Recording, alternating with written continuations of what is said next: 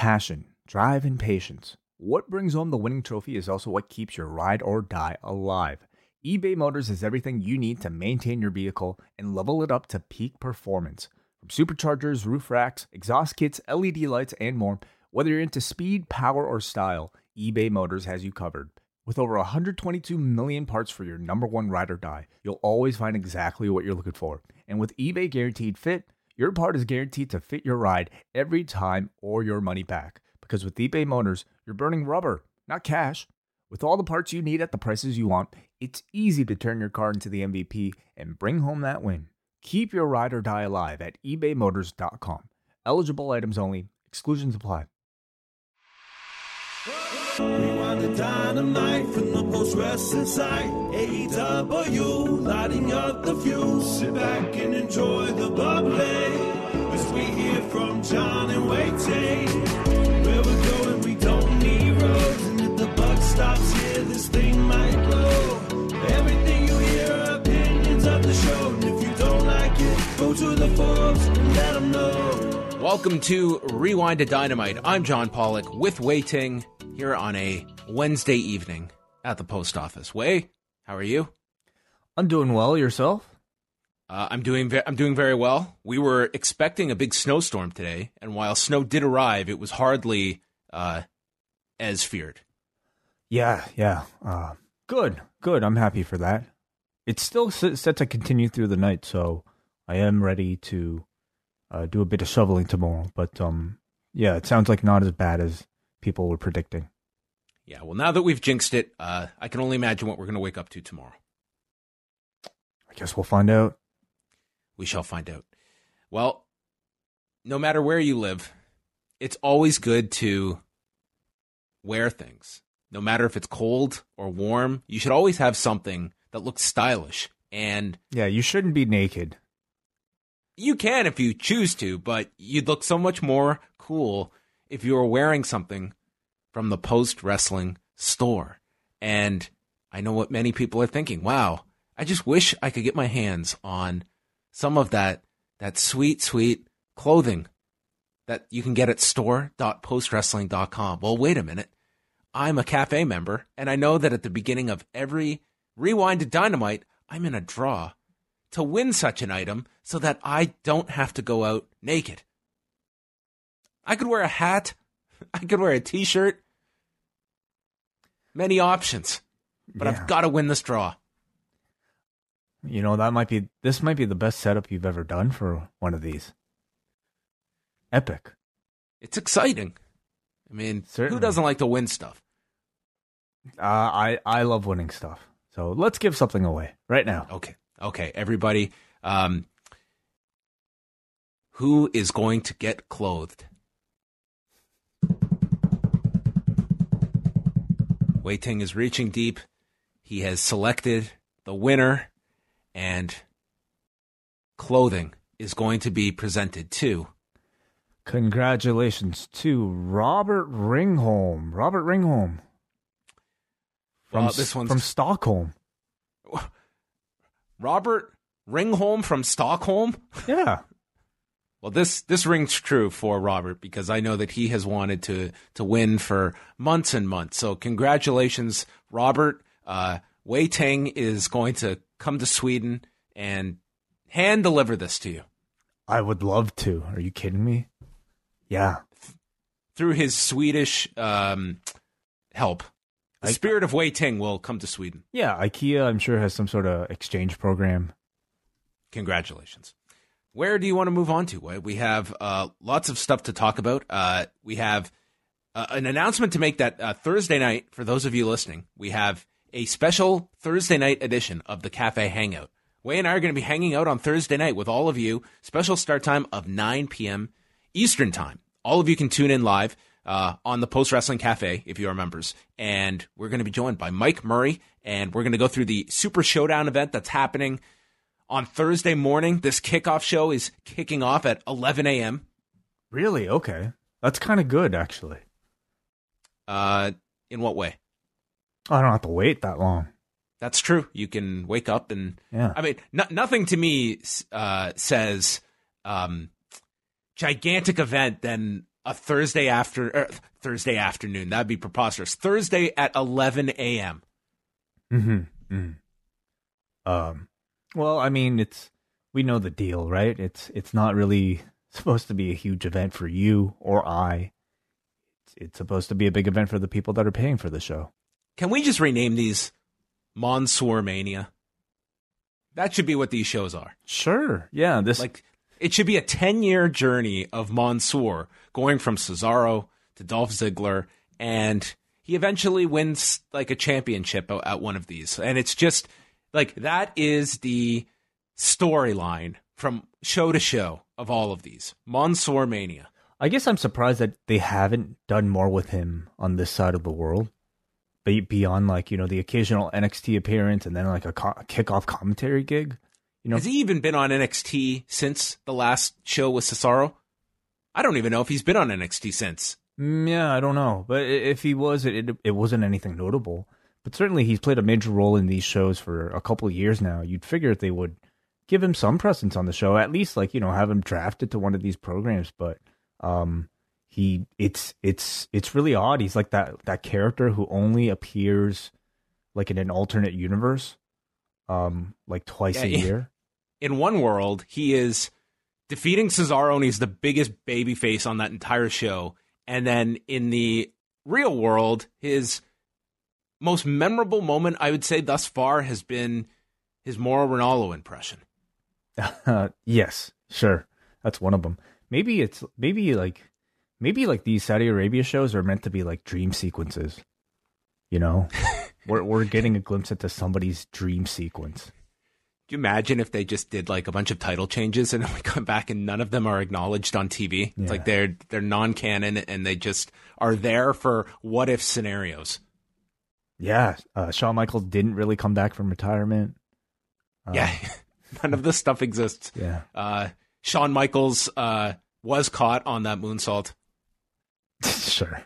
Yes. Or wasn't, I guess. Whichever what way moonsault? What are you talking about? Exactly.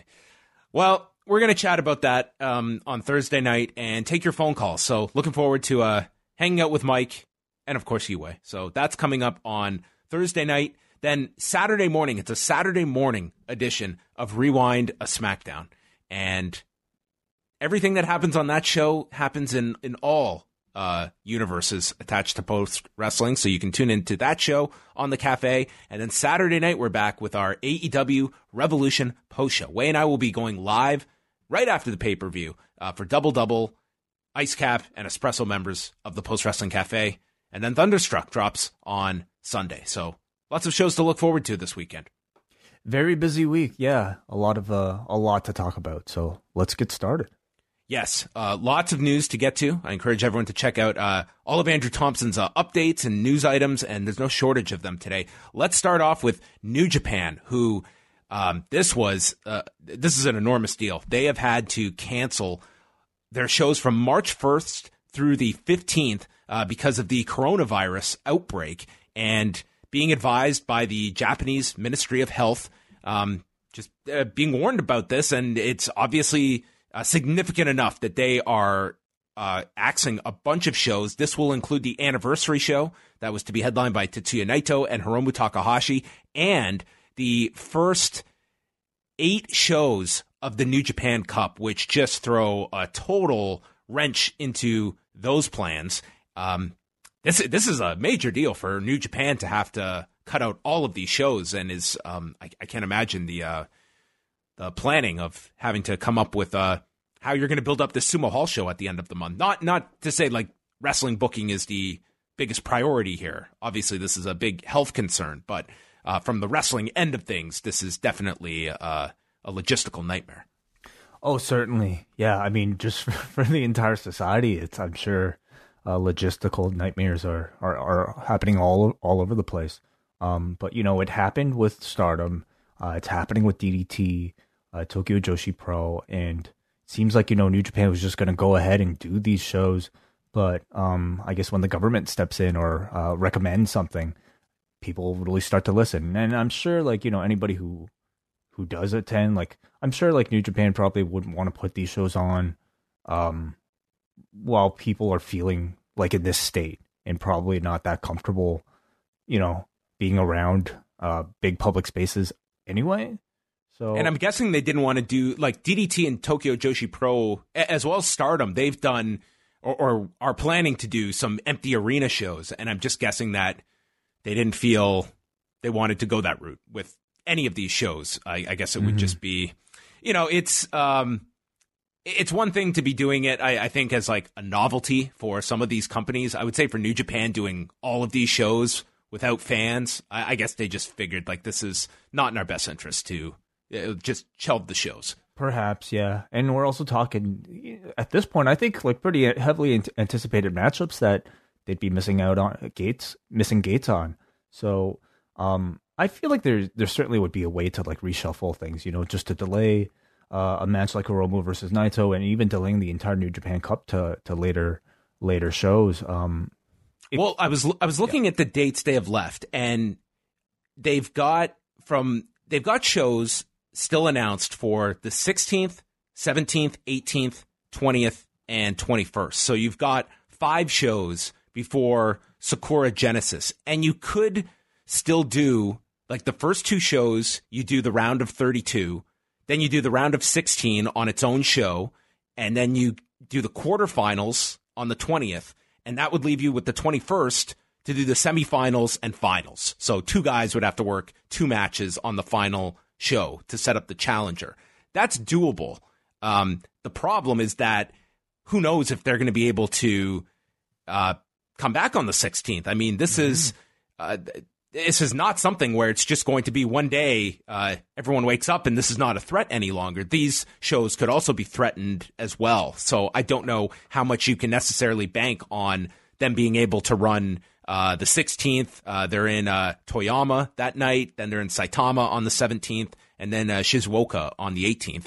I mean, those are all probably, at best, up in the air right now. Yeah. I don't even know how you would really plan a contingency plan for something like that. I mean, I feel like you could probably only book as much as you're able to, knowing what you know right now. So I'm sure if that problem arises, they'll probably deal with it then. But until then, video game simulation. Okay, so people will just like play each other as their video game characters in like Fire Pro or something online. That could be a compromise. I would kind of watch that. I'd love to see Minoru Suzuki like play a video game. They do their own commentary for their match. Yeah. That could be something. Minoru Suzuki and Yuji Nagata in the opening round on Fire Pro. Sign me up. Well, it's certainly this didn't come out of left field that this was going to affect New Japan, and it's going to be something to watch too. That now you've seen cases emerging in the United States. They had the CDC report come out stating it's not a matter of if, but when that the coronavirus is going to come to the U.S. So it's like they are making preparations now in the U.S. and many other countries as well. So for Japan, the big one is the Olympics coming up in the summer. Of course. Man, I'm sure like anybody involved in that is really kind of a little anxious thinking about whether or not any of this stuff will still be around and affecting that. Yeah, I mean, travel to that part of the world where you've got to be, I mean, that's like logistically, it just seems to be, I don't know how you go about that. Certainly above my level of comprehension of like just the ripple effect of something like this. And I mean, we saw this firsthand with like the SARS outbreak in 2003 and what our city was like kind of hit with that. Oh, for sure. Yeah, this is even bigger.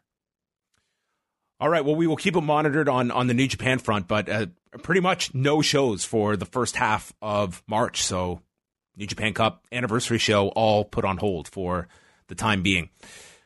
Other news to get to, a couple of matches have been added to Super Showdown. We mentioned Mansoor is going to be taking on Dolph Ziggler, and they've also announced Angel Garza versus Humberto Carrillo, a rematch from Monday, and the Viking Raiders against Carl Anderson and Luke Gallows for the show. That'll be on the kickoff portion. So more so rounding out the card. And Mansoor had already stated he knew he was going to be on the show, just did not know who his opponent was going to be. And I mean, just in terms of a reaction, I'm expecting Mansoor and Ziggler to be among the most heated things on the show because, I mean, Mansoor came out of that.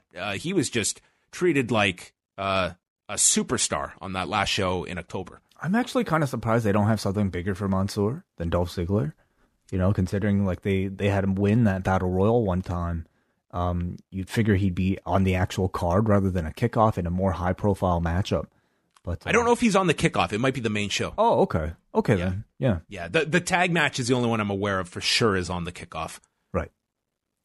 But yeah, those are the 3 matches added for that.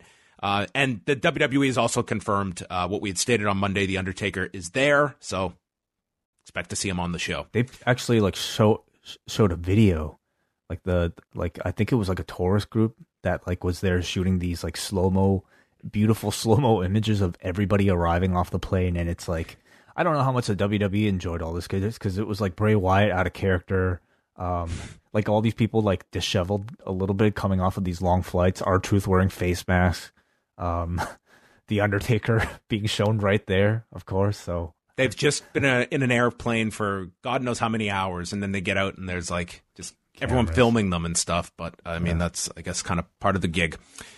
Samoa Joe has been suspended for 30 days over his first wellness policy violation. That is the extent of the message that the WWE sent out.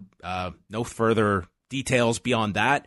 This will put him out until the week before WrestleMania. So about a week and a half before WrestleMania. And I guess that's the natural question is, does this kind of remove him from WrestleMania plans, or do they slot him in and he gets onto that card? I guess is the question.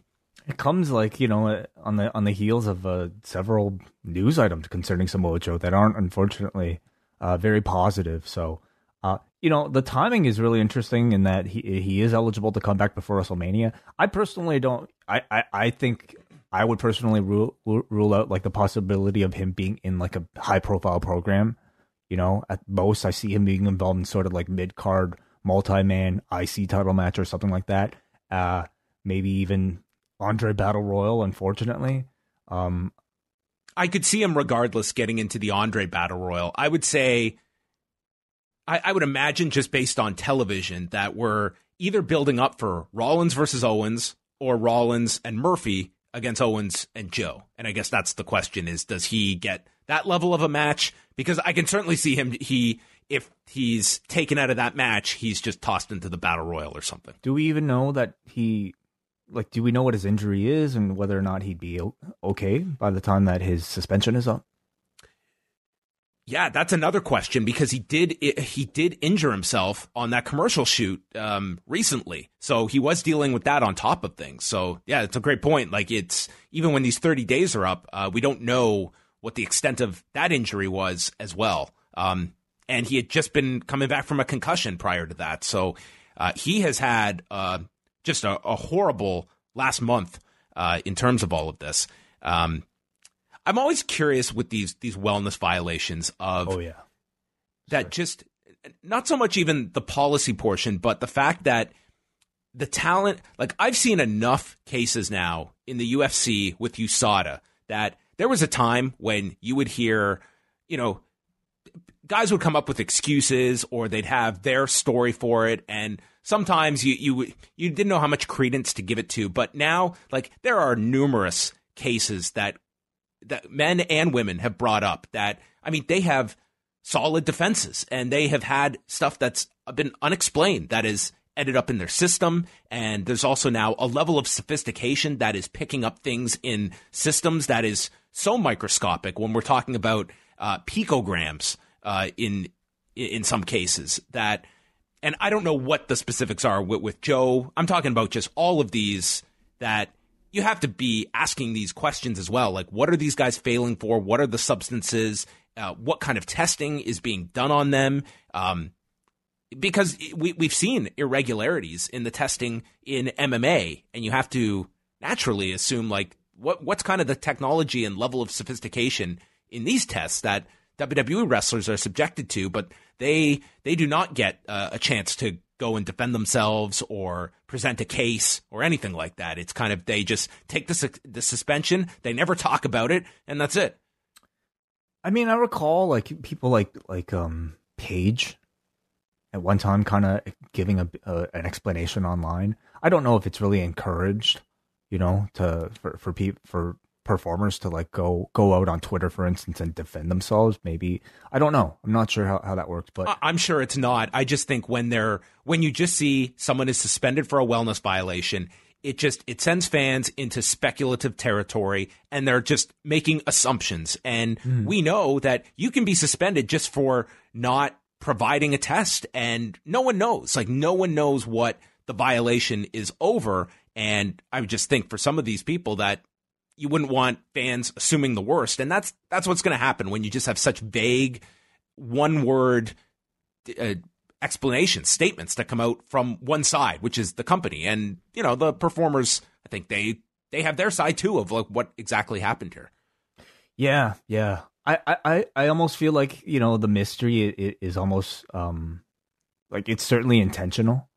I feel like the less they have to reveal, the better they probably consider it. Lance Archer has signed with AEW a multi-year deal, and they indicated on tonight's show that there will be more on this next week. They didn't flat out say he would be on the show next week, but it was kind of hinted at. Lance Archer, we knew they had been in talks. I think this is a very good pickup for AEW, but I also think it's like a big loss for New Japan that they did not lock this guy down and be able to retain him. I think so too. I think, we were all surprised when we discovered that he wasn't already on a full-time deal coming off of that great performance in the G1 and then, even a subsequent title reign as the U.S. champion. But obviously they've had plenty of chances to keep the guy, and, they didn't take it. All AEW did, and I'm very happy for Lance Archer. Like this guy won. This guy, he like earned this contract in every sense of the word, because his stock a year ago, pre G1 to now, just has the opposite of the WWE stock in the last year. I mean, he went into that G1, and I think he realized, this is my last chance to just go all out and show people what I can do at this age. I'm, he's without a tag partner. He's probably realizing that, this is my last chance, perhaps with New Japan. Like, there's so much talent out there. That guy just busted his ass, and he's gotten a great contract at the end of it, just not with New Japan. As a fan, I'm kind of disappointed that we're not going to see him interact with like the Japanese crowds anymore. I thought he was so great, just like playing heel against them. But, this kind of offers like a new opportunity to see a different side of him, I think, one that relies a bit more on his promo ability. We'll see how they fit him into like AEW, but I think it's a real positive. Even at one time, I think there were a number of like Dark Order teases. One of them had, I believe this was on their Twitter or something, like one of them actually like vaguely had a veiled reference to him in the form of like everybody dies, I believe, was like the end of like one of their cryptic tweets. So yes, at the very least, I think they were at least hinting that he could be one of the candidates for the Exalted One or something. But the reveal today online and also on the TV show seems to take that away. Some ratings notes. Monday's episode of Raw, they were down 9% this week. They did just over 2.2 million viewers. So they were down 9% in viewers, down 10% in the 18 to 49 demo. But when you go into the trends throughout the show, I think there's a lot of positive you can take from this number. Of the 8 key demos that they list, 7 out of 8 of those categories grew in the second hour. And with adults 18 to 34 and females 12 to 34, there was growth every hour, including in the third, among those demographics. And I take that as like a really positive sign. just telling me that I put together an episode that people were engaged in, and there was growth in a lot of these areas throughout the show, instead of like the usual pattern of, down a bit in the second hour, and then the third hour, the show plummets. And that wasn't the case. For women 12 to 34, in the third hour, it was up 39% from hour one. So I think there's a lot of positive you can take from this beyond just looking at viewers being down and the main demo being down. I'm happy to hear that, because I would say, from our perspective and from the audience's perspective, it seemed to be a show that was very well received by everybody creatively. And to see numbers back that up is certainly, I would say, maybe, I don't know, gives me hope that they will do more of the type of show that we saw on Monday. So I'm happy to hear it. Yeah, I would love to see the breakdown of the third hour and what was the big segment in that third hour, because it could be one of two things in my mind. It was the contract signing with the women, with the tease of Shayna and Becky, and the main event with Randy Orton and Kevin Owens that was set up in the first segment. I would say you have to look at those two as probably the key reasons people were really invested in that third hour. Mm-hmm. So that was, I think, good news from this past week's number. And the final thing is XFL numbers for the third week. ABC game was down 11% in viewers, 18% in the demo. Fox game was down 12% and 6%. And the FS1 game was down 26% in viewers, 28% in the demo. So we're still looking at big, or at least double-digit drops in a lot of these categories, but certainly not at the level of week one. So I think we're still in the early stages here, and I think next week you'll get a pretty good picture of what these numbers are settling in at. But I mean, you're talking about, I think if you were grading this, I think you would give this a B to a B minus. I think in terms of like expectation versus what are the numbers you're delivering. I think it's not, I wouldn't be over the moon with these numbers, but I wouldn't be looking at this as like bombing. It's not. Like, all these games, they did top 1 million viewers. The Fox game top 2 million. So I think that it's a moderate success at this point, given what it could have been of just 1 week and then it just goes to hell. The goal, I mean, is to simply be alive, isn't it? For now, for the next couple seasons, right? I think they'll have the financing to at least get 2 seasons out of this. How about the network backing? Well, I think the main key is that there's you certainly want to have these networks. I think if these numbers tanked, you would be forced to be on like FS1 for most of your games. So it's maintaining a certain level of audience that you have this network support, that you're not dragging down their audiences. But essentially it's keeping these broadcasters happy and at a level that for afternoon numbers that they're happy with. And by the end of this period, someone's willing to offer them a lot of money for these games. Mm-hmm. So do you any idea what industry expectations might be for something like this, and how, whether or not they're meeting, exceeding? I was listening to an interview with John Orand, who's with Sports Business Journal, and he was talking about like some of the networks, like they're not over the moon with these numbers, but they're satisfied. And those would, to me, he didn't get into specifics like network to network, but I would imagine that would be the case with like ABC, Fox, and to a degree ESPN. FS1, on the other hand, like it's a much lower rated network. So even this past week's game doing 1.4 million, I think like FS1, I would say, has to be ecstatic at a number like that. Like they are not pulling in 1 million viewers too often. I mean, there wasn't, it was, you need a really, really big like UFC prelims or fight night to be hitting 1 million viewers for them. Like I think would be very happy with that number. So you have to look at the scale as well. ABC, Fox, and ESPN, they're going to have a higher level that they're trying to achieve. But I still feel like for these afternoon, early evening games, these are not embarrassing numbers, even by week 3. Cool. All right, all your news you can find up at postwrestling.com, and we'll have coverage throughout Super Showdown on Thursday on the site. Let us get into, actually, for NXT tonight, Ric Flair was there at the show. He came out, he did a promo before they went live on the air. He was told he had a strict time to be done by, and I guess he hit it. But this week was his birthday, and today would have been Reed's 32nd birthday. So I can only imagine what just a terrible day this is for him to at least be there today for Charlotte's match and all that. I can't even imagine what this day is like for him. Oh, yeah, like crazy emotions. Yeah.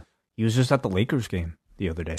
Yeah, on his birthday he was there. Yeah. So, yeah, he turned 71 this week. So, anyway, Braden and Davey will have a full rundown of NXT on up next. But Dynamite took place from Kansas City tonight, and we immediately started things off with just a quick preview of the show and into the 30-minute Iron Man match. I thought very good placement, Way, putting this on first as opposed to later in the show. I agree completely. I mean, you're talking about a time when I think the crowd has its highest level of energy, and to start the show off with a 30-minute match actually kind of feels like it's the norm anyway with AEW Dynamite. I mean, typically they go probably at least 18 minutes commercial free. I think they went... it was around 21 before they went to their first commercial break here. So it's that's not that different from any other week. Yeah. So they came out. This feels like a broken record, but another electric crowd in Kansas City tonight. They were fantastic. Mm-hmm. We had a What Bar sign, Way. Amazing.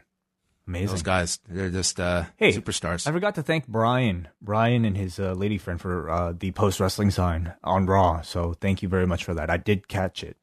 Oh, thank you, everyone. That is you fans are our advertising budget, so we thank you.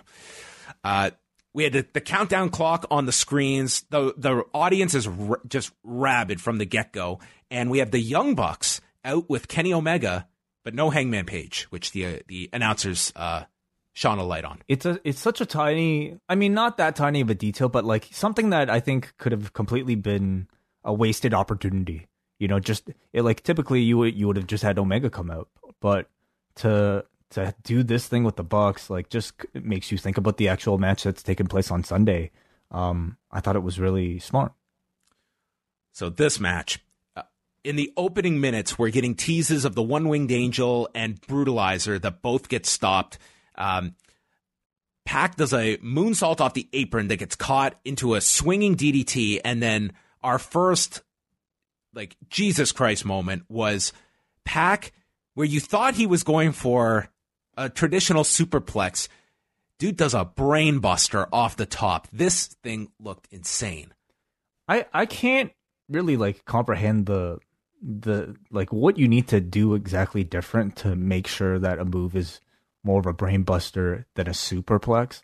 But to do it safely from that height, it was really incredible. And I mean, it seemed like an expert level move that obviously these two experts were demonstrated perfectly.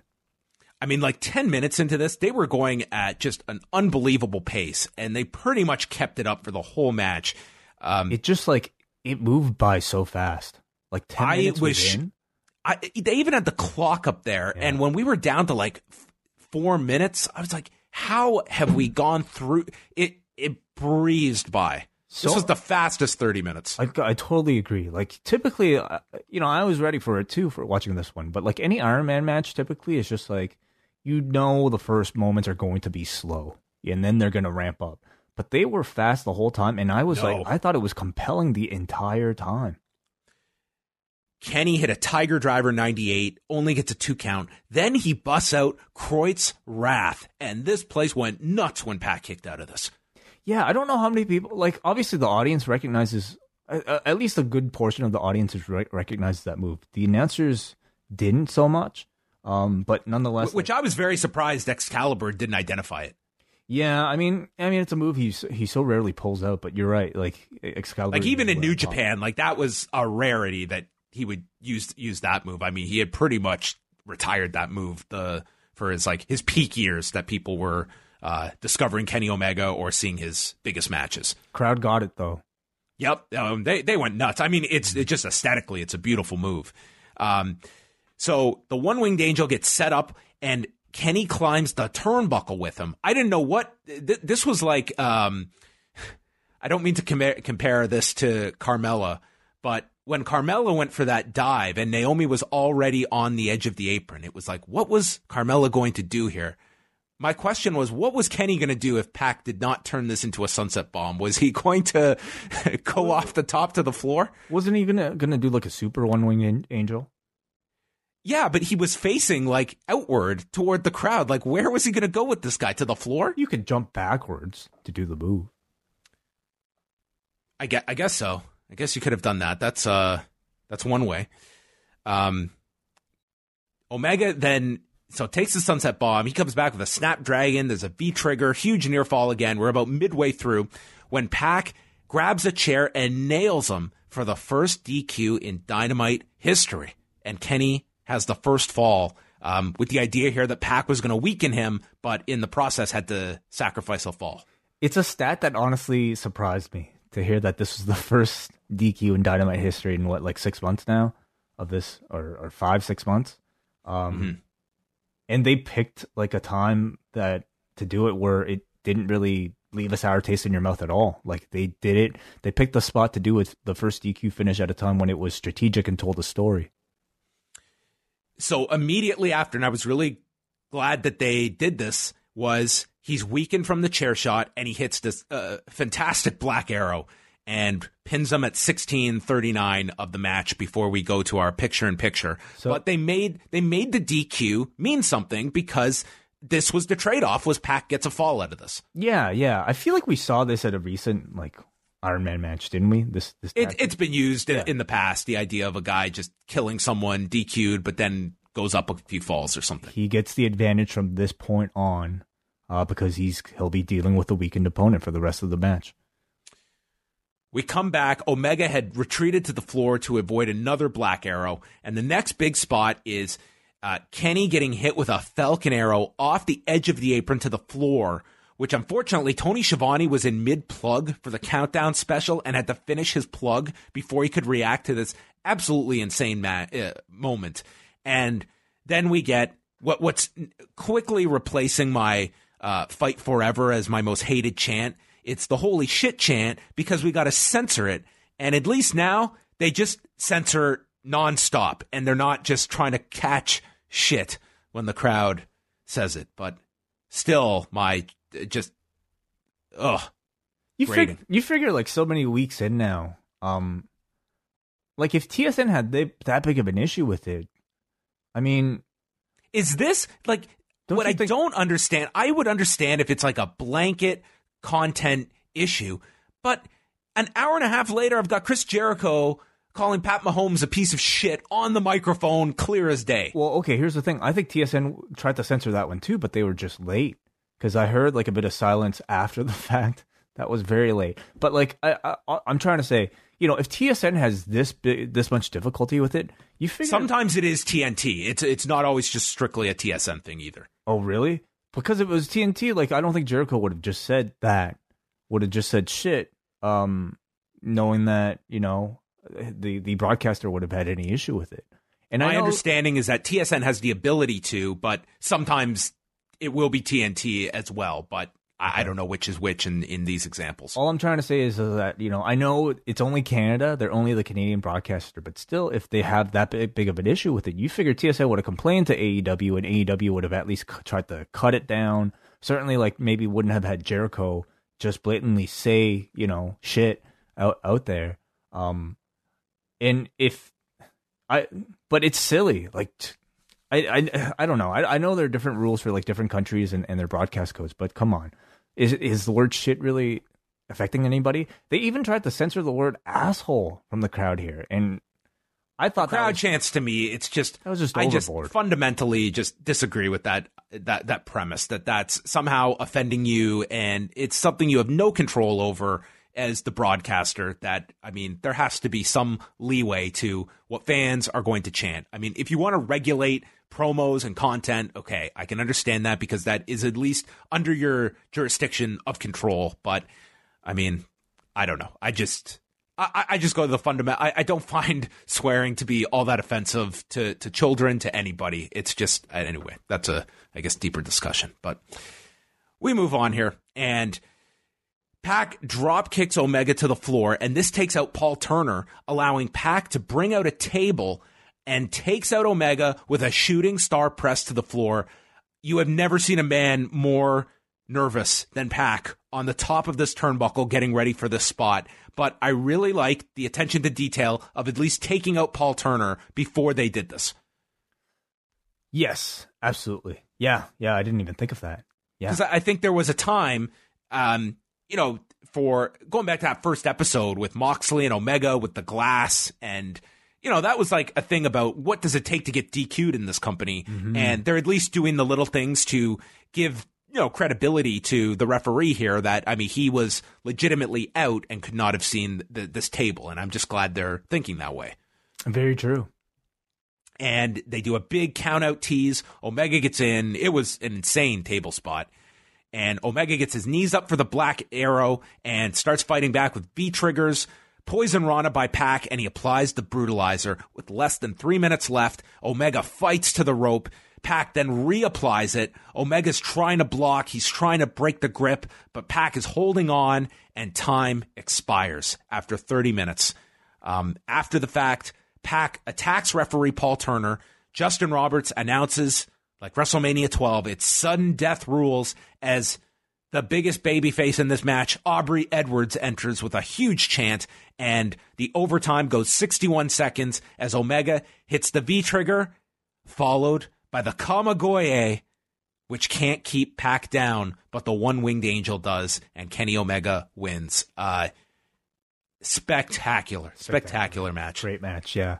Like I said, anytime they announce an Iron Man match, I certainly mentally prepare myself to potentially be kind of bored for the first half. I certainly felt like doing it on TV was a big risk.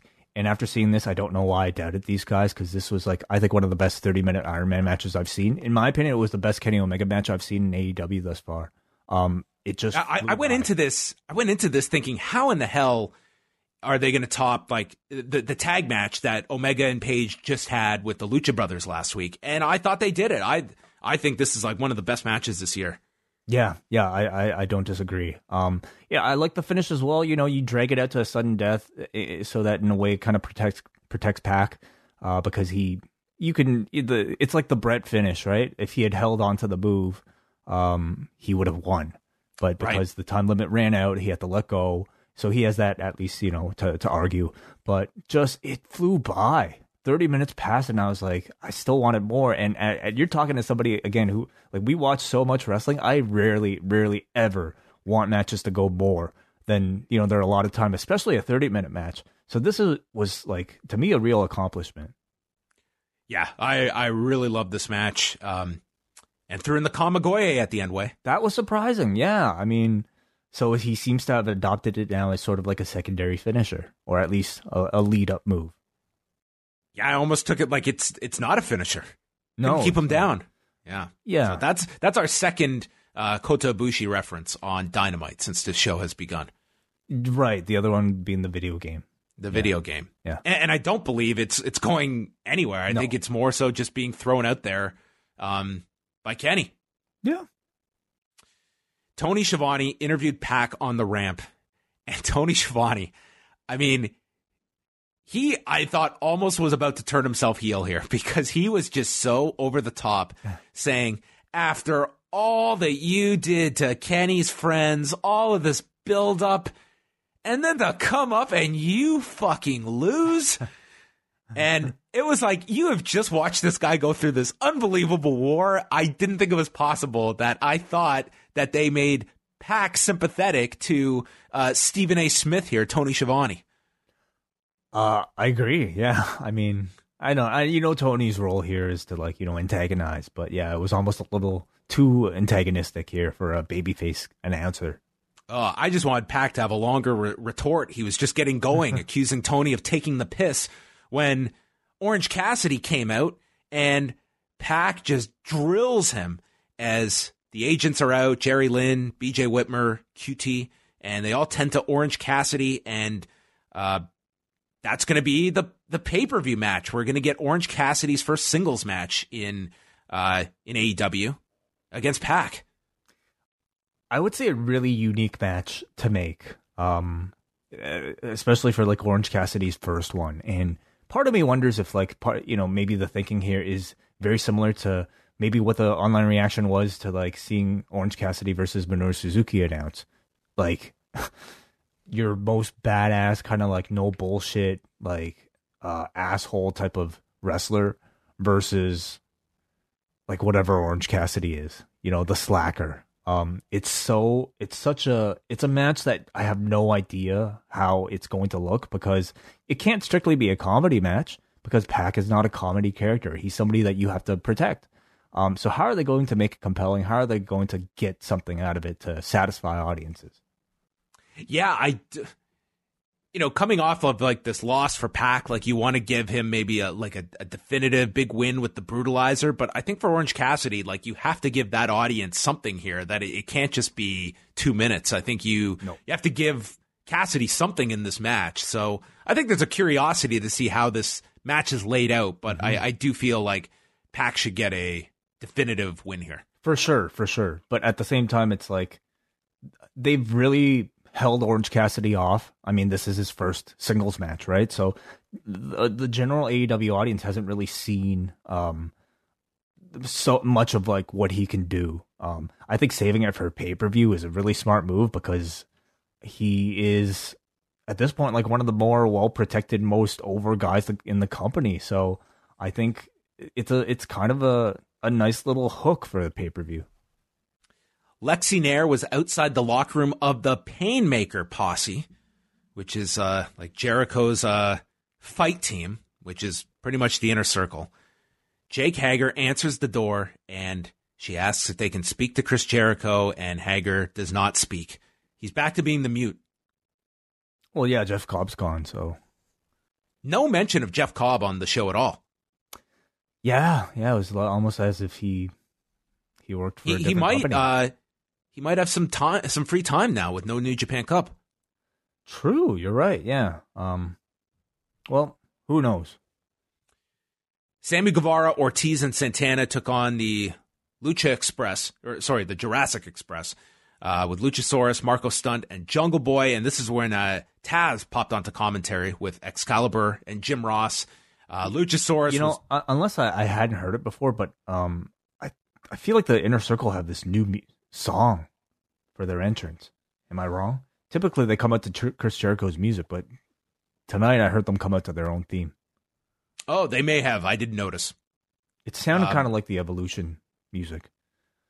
But maybe that's just because I just watched the Ruthless Aggression thing. Oh yeah, we'll chat about that at the end. I forgot about that. Are they coming out to like some faux Motorhead? It just sounded like the opening chords, but I mean, all those songs sound like, like rock, like instrumental rock. Could have been the theme song for the pay-per-view. What is the theme song for the pay-per-view? I don't know. Okay. Is it Downstate? It's not Downstate. Oh, dude, Downstate is performing live Yeah. on Saturday. I know. Yeah. Are you sad you can't be there? No, my state is up that I will not be seeing Downstate live. If Downstate played a concert in Toronto, would you go? Is that a serious question? What, yeah. What would possibly get me out of my house to depart with money to go and sit in a seat and have to hear whatever the catalog of songs that Downstate has to provide to me? If I like, there's a part of me that as much as I like the guy, I will never 100% have positive thoughts about Braden just because of that trip, because of what he did to me. On. He just will not be a perfect person in my in my Rolodex of friends because of that. What if they were like opening for Aqua? Would you go late? Aqua would never stoop to that level. Unless maybe Aqua could do a cover of All In. That I want to hear. Ortiz, Santana's still wearing the eye patch. This was just like a fun 6-man tag with a million things going on at once. It built up after getting the heat on Marco Stunt. They got the huge hot tag to Luchasaurus. He hit the fossilizer on Santana, which is Jim Ross's new favorite move, and then continued with a chokeslam, standing moonsault. They triple-teamed Sammy Guevara with triple super kicks. Stunt dove through Sammy's legs as he was set up for a vertebreaker. And then Jungle Boy rolls back, hits his head, allowing Bryce Remsburg to tend to Jungle Boy. And Sammy got the loaded sock. And Darby Allin appears out of nowhere, grabs the sock away, and Jungle Boy rolls up Guevara and pins him. So Darby costs Sammy the victory here, and then Darby sends Sammy onto Ortiz and Santana on the floor. So a lot of losses for Sammy Guevara heading into Revolution at the hands of Darby Allin. It's true, but you know what? I mean, doesn't affect my interest in that match at all. I think I was probably somebody who suggested that, why did it have to be Sammy Guevara losing to Dustin last week? But he gets the better of Darby later in the show as well. So It wasn't like right. This was the final interaction between these two. But I guess like Sammy is kind of in a position where he can lose and it doesn't matter because like he's such a shit disturbing heel that you still hate him either way and you still want to see him get his ass kicked by Darby Allin specifically. That, I mean, he could take these losses and it doesn't matter. So at least for this cycle. And, Jungle Boy got a good win coming out of this. I thought this was like a really excellent multi-man match that was like the perfect way to follow an Iron Man match. Not to say like the Iron Man match was slow paced at all, but this was like that much faster because you had 6 guys doing this type of style of match that was just like full of high spots. And then, Luchasaurus, again, like one of the most over guys in the entire company, just clearing house. I feel like the temptation is always going to be there to break him off as a singles, but I really hope they like resist for like a good while because I think he just feels so much more special being like such a big guy amongst like such a smaller crop of other guys that I'd love to. I just love him in this sort of like mix. They aired a video for Cody and MJF with MJF talking about their friendship. This was before Full Gear, and then showcasing the turn at the pay-per-view as we went into the song Dead to Me by the Wolves. Okay, so that's the theme, isn't it? It was the music they used here. I don't know if it's like the overall pay-per-view theme, but perhaps it is. I believe this was like taken right from the Countdown show, and I watched like the first 15 minutes of it. It looks really good because it's got like, I haven't gotten to that point yet, but like Randy Couture's in this, John. Oh my God, really? Because Jon Moxley is training at Extreme Couture. Yeah, of course. That's the connection. Yeah, so he's in this. I'm trying to think who else. Oh man, the section with like the Bucks and talking the Bucks versus Omega and Page is really good because they use all this other footage from BTE to tell like this very long narrative that like was really well done. Like I've seen their prior Countdown shows, like specifically the one before Full Gear. They've really kind of hit their stride with like storytelling and production for this cycle. And I would say this one was like a higher level. Oh, that's great. I'll definitely watch that. It looks really intriguing. They've done very good with those in the past. And yeah, they recap the stipulations and Cody planning to give MJF his own scar at Revolution. And yeah, this was the lone involvement of these two on the show tonight. I guess they felt they kind of peaked with the cage match last week, and there's didn't feel the need for a promo from either this week. I didn't dislike that at all. Sometimes you can risk cooling something off with like a week of nothingness. Maybe a promo or two would have been kind of nice, but then like, what more could you have achieved doing a promo that you couldn't have achieved with a video like this? I guess for time, I think we could have heard from MJF this week, perhaps just coming off the cage match. But I mean, they have done a really great job with this program. I don't think you necessarily had to have something tonight because they have done so much over the past 2 months with this storyline. The Best Friends versus the Butcher and the Blade. Orange Cassidy came out. He was selling the attack from Pac, and they had the advantage on Trent for a long time. Blade drives him into the guardrail, but Trent came back with a spear. And as the four were on the floor fighting, the Bunny and Cassidy rolled into the ring and just everyone stopped what they were doing to watch these two. He goes to put his hands in the pockets and the Bunny stops him, takes his shades and puts them on. So she goes for a low blow. He catches her, takes the bunny ears and puts them on. The audience is going nuts for this.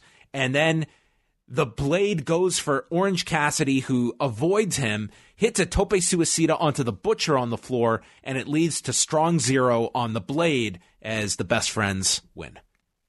I thought it was a pretty standard match here. I wouldn't say anything that special, but the crowd really lit up, of course, when Orange Cassidy came into the ring. What a strange phenomenon this whole thing is. You know, the fact that this guy, of all the wrestlers on that roster, happens to just be like one of the most popular wrestlers on television right now is insane to me. So how they handle his first in-ring appearance will be very intriguing to me, because I'm sure it was like quite the puzzle. Sure, like, you know, this gimmick works, you know, in a GCW setting or an indie wrestling setting, but to translate it to TV, will they do anything differently? I don't know. Schiavone interviewed the Best Friends, and this is where they announced the Pac Orange Cassidy match for Revolution. Chuck Taylor was tasked with cutting the promo, saying the joke is on Pac because this time he's going to try. And the crowd chanted, "He will try." Like, Orange Cassidy is the Brock Lesnar of that team, you know, like, or he's like, you know, I don't know, like he's the guy that is so protected, and he definitely puts the less in Lesnar. You have to pay to see Orange Cassidy, whereas Best Friends are like just on TV every week. They're on Dark. They just wrestle all the time. They're like the guys that heat up Orange Cassidy, which is crazy to me, but obviously it's working. Yuka Sakazaki, Big Swole, Shanna, and Hikaru Shida had a four-way match. Yuka's teeth were completely repaired. Oh, yeah, you're right. Well, they didn't even bring up, like, that was a pretty significant injury. Yeah. Well, you know, dental technology is very impressive these days. Probably got it. So I shouldn't have felt so bad for her. This is an easy fix. This is an afternoon at the orthodontist. Yeah, certainly no attempt at, like, you know, her getting revenge on Britt Baker. Honestly, it's something I didn't even think about. Well, I think when you do stuff like that, to me, it's like, that's a waste of an angle then. I feel like it was just a way to, like, showcase, you know, Britt Baker as a heel rather than anything longer term for Yuka Sakazaki. But I totally understand what you're saying. I think it's a bigger problem with, I think, the AEW women's division at large. It's just like, there doesn't seem to be too many individual stories outside of, like, the focused few. And you had a match here between these four where I would say, like, the problem exists for all four of them, where you can't really point to one, you know, specific narrative that any one of them is currently going through. Yeah, of the four, certainly Yuka Sakazaki was the most over of these four women. I thought Big Swole looked better in this. I thought she got a lot of shine throughout. Yuka Sakazaki got placed in the corner, and then Shida delivered a snap suplex to Shanna, sending her into Sakazaki. They got into this striking exchange between Swole and Shanna with a headbutt, head kick, and a cutter from Swole. Shanna then lifted her up for a double underhook slam. That was onto Sakazaki, and then Shida hit a Michinoku driver to Sakazaki on top of Big Swole, getting a 2 count, and then there was a running knee strike from Shida to pin Big Swole at the end of this. I thought it became a decent match. I felt maybe a little bit awkward and clumsy at times. I think I also found the crowd's energy a little bit lower for this one. And I think much of that, again, has to do with just the lack of, I think, clear favorite for who the crowd wanted to win. Maybe it was supposed to be Yuka Sakazaki. I don't know. I thought they were chanting a lot for Big Swole as well. But the match was not really crafted to play towards any of those allegiances. In fact, it was like more, I found a lot of focus on Shanna, who looked great, but she's not really as over with the audience as a favorite. I ultimately kind of felt like it was hard to focus on somebody that I wanted to win. There was no clear favorite.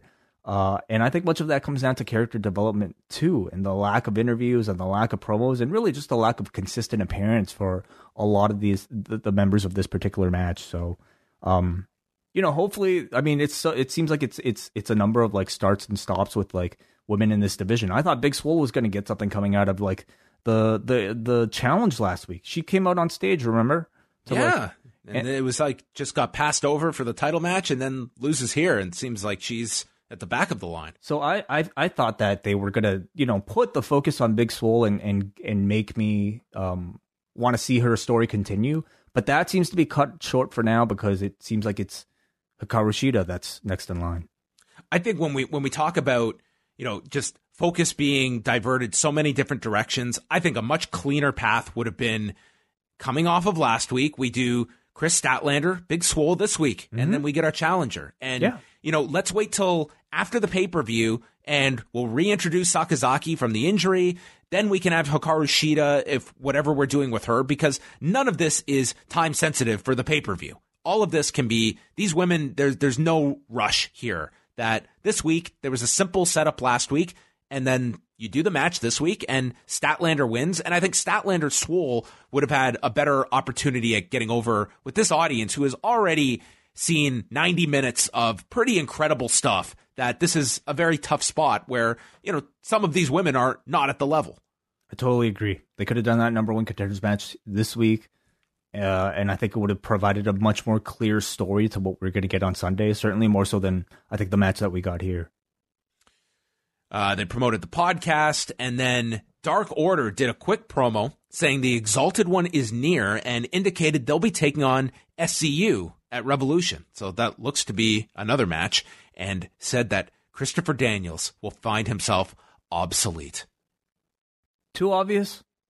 You think? I think they're just being way over the top now. I mean, the guy's contract is technically not up yet, so... Isn't it up on March 1st? Well, we're not at March 1st yet. Oh, I mean, the promise that he was going to be here next week. I suppose what I'm trying to say is, was this too easy? Was it so obvious that, it's almost like making me think that it's not going to be Matt Hardy? I think they're just trying to throw out lots of different ideas. Do you think it's Matt Hardy?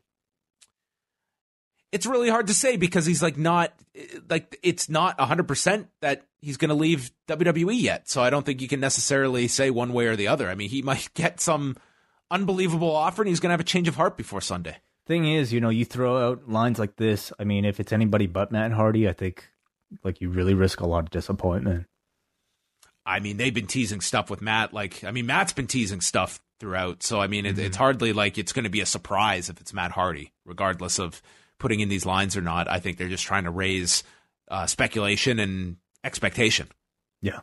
The issue is that if it's not Matt Hardy, it has to be someone of comparable or higher status than Matt Hardy once you've hinted at him. If it's who could that possibly once you're be? Teasing Matt Hardy, Luke Harper to me is underwhelming after you've teased Matt Hardy. Who would you say? I mean, certainly there are a lot of wrestlers that are above Matt Hardy in terms of stature, but for a role like this, and that's a free agent right now. Who could it possibly? Who could be not a disappointment if it wasn't Matt Hardy? Luther. Don't know about that. The Rock. If The Rock showed up as the Exalted One, I think people wouldn't be disappointed. The great Exalted One. Oh my God. But seriously, there's nobody else. I'm trying to think. Jim Ross. Yeah, I don't think so. Vince McMahon. It was me all along. Yeah, exactly. It's George Barrios. See, that would make you and I pretty crazy. I think Brandon Howard would be going nuts. Just with a mask with the hair popping out at the top? I think it would be Barrios and Wilson, like a two-headed monster. Maybe you put two of them within a big shirt together with a big neck hole.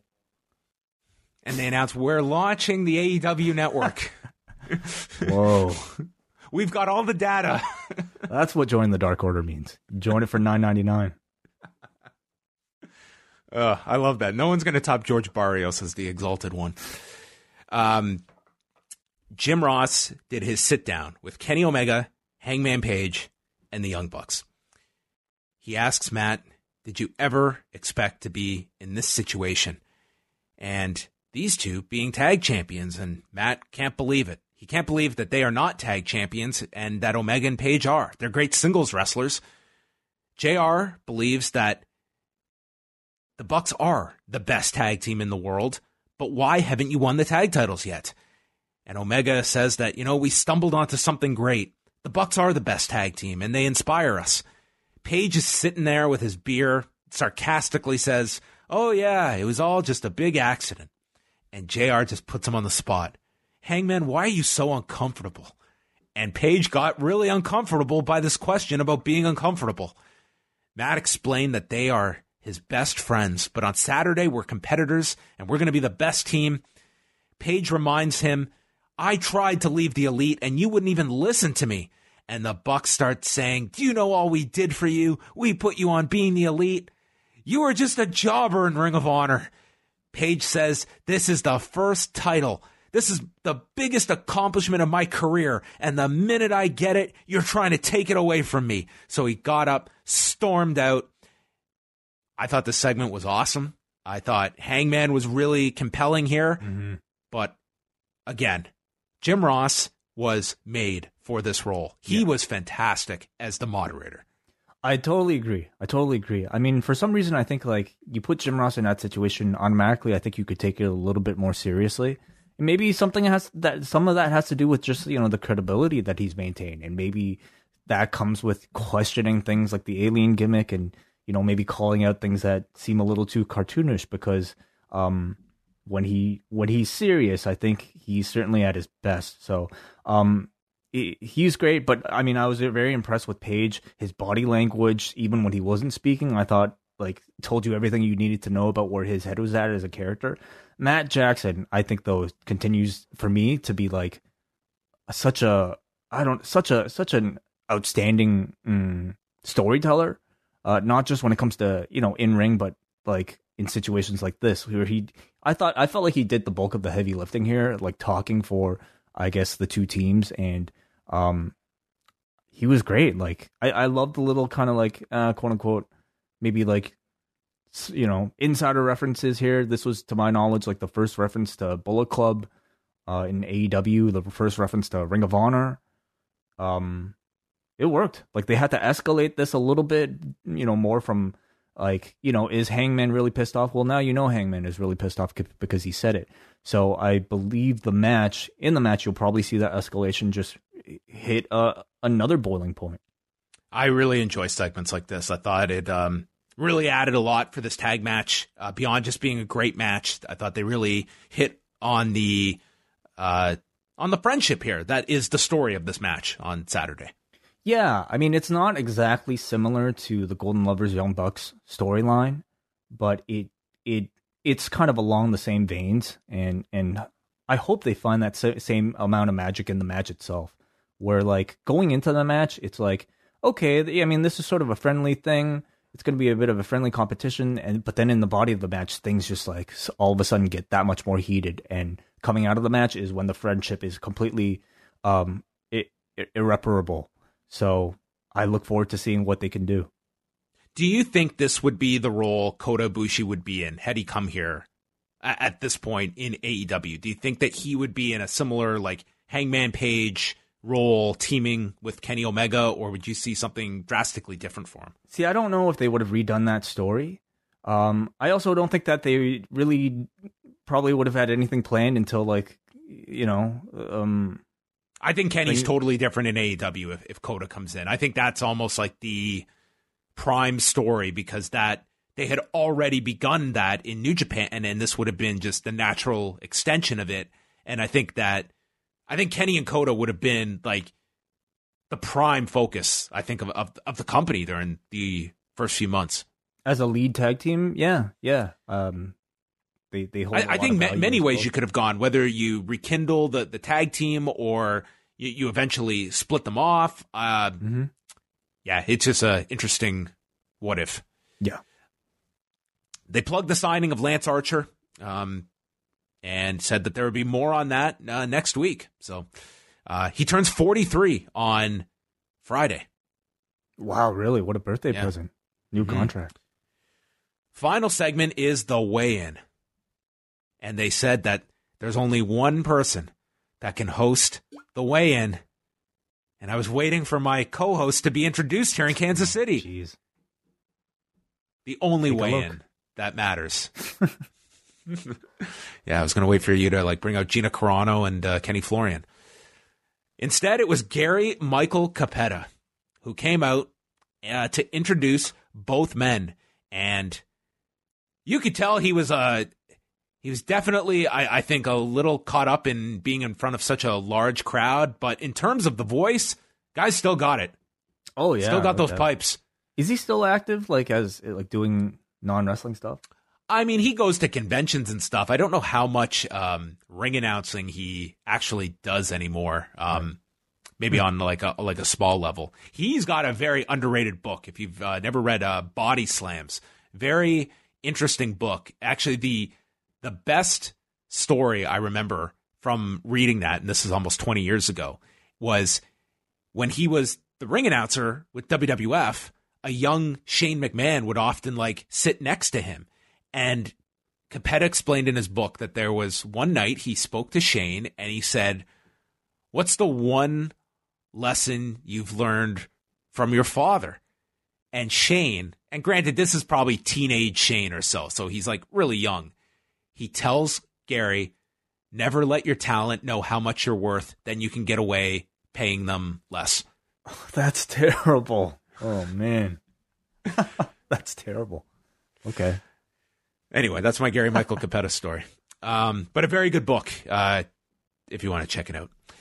Jon Moxley is out first, followed by the Painmaker Posse that came out with their version of the Gracie Train, and dude, I thought this was so great. This whole thing was awesome, man.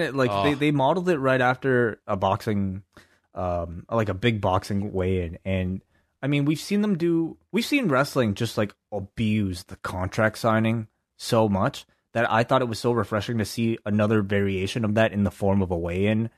Especially coming off the Tyson Fury, Deontay Wilder like mess with their weigh-in on Friday, and that was such a big sports story over the weekend. Like just the whole fight in general. I just thought it was a really nice change of pace doing a weigh-in. And it also just like having everybody surround the ring, having all this build up and fanfare leading up to guys standing on a scale. I mean, it sounds so silly, but it works because it just feels like it's such a grand event seeing everybody there. So Gary Michael Capetta goes to call on Jericho to stand on the scale, and Jericho just grabs the mic, calls Gary a weird little man, and says, "Based on your technique, it's no wonder WCW went out of business. Everyone knows the Painmaker goes on last."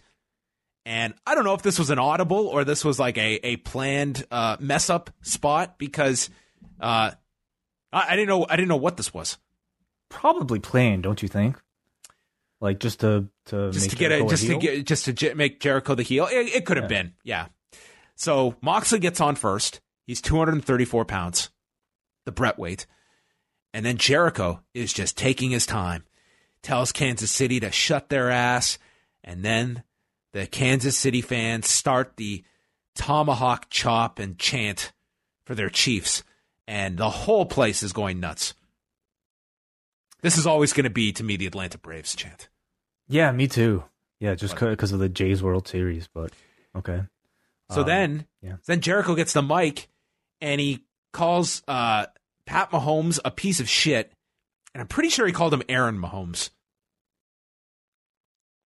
I wouldn't know either way. The quarterback? It didn't matter. This crowd reacted like he had just said that, I don't know, like this was sacrilege. So he keeps just stalling, and then he gets into Moxley's face, and Moxley headbutts Jericho and goes after the inner circle, and Jericho gets busted open on the bridge of the nose, and they do a close-up, and it looks like Moxley nailed him. Do you think this was a hard way? It looked like he had a cut. Wow. Okay. I mean, I think they did the Joe Angle spot here. You didn't get the zoom in, but it looked like there was like a cut right above his nose. Well, the timing just seems so perfect for an actual for a blade job, but okay. Well, either way, I don't. You wouldn't blade yourself there. Yeah. Well, I mean, it looked great. It looked really good and added to the segment for sure. He's all bloody. Dustin Rhodes runs down and just goes after Jake Hager. This match is going to have a lot of heat because of Dustin. Yes, absolutely. I mean, I would say on the card, it's one of the lower ones, but I think Dustin is such a revered and, such a pretty, I would say a pretty hot figure right now. I'd say so. I'd say Dustin Rhodes is kind of carrying the load in that one because I think Jake Hager needs to come out and have like a really good performance because he has kind of just dissipated into the background of late. I agree. I mean, I don't really feel that anticipation to see him wrestle for the first time. Number one, because it's Jack Swagger. Like, I've seen this guy plenty of times and it's not that special. But I can't really say that they've kind of like, built up his first match to be such a big thing. But Dustin will be beloved by this audience. And the match, I'm sure, will be good. Rhodes took him out to the concession area. There was the low knee from Hager and tossed Dustin into the Dippin' Dots. The Dippin' Dots. Ouch. Worse than that headbutt. They're cold. There's nothing more amazing than Jim Ross having to call the Dippin' Dots. Darby then runs down. He has his skateboard, but Guevara lands a knee on him and blasts Darby, breaking his skateboard over top of him. It's left with Jericho and Moxley in the ring, and it's Jericho that hits the paradigm shift to Moxley on top of the scale and poses on top of Moxley to end the show. Really nice visual to close the show with Jericho, like bloodied face, standing on top of Moxley on the scale, holding up that belt. It was a great way to send you into the pay-per-view. I really enjoyed this. Again, I thought it was a great variation on sort of like a, your traditional cliched contract signing that felt big, felt like an event in and of itself.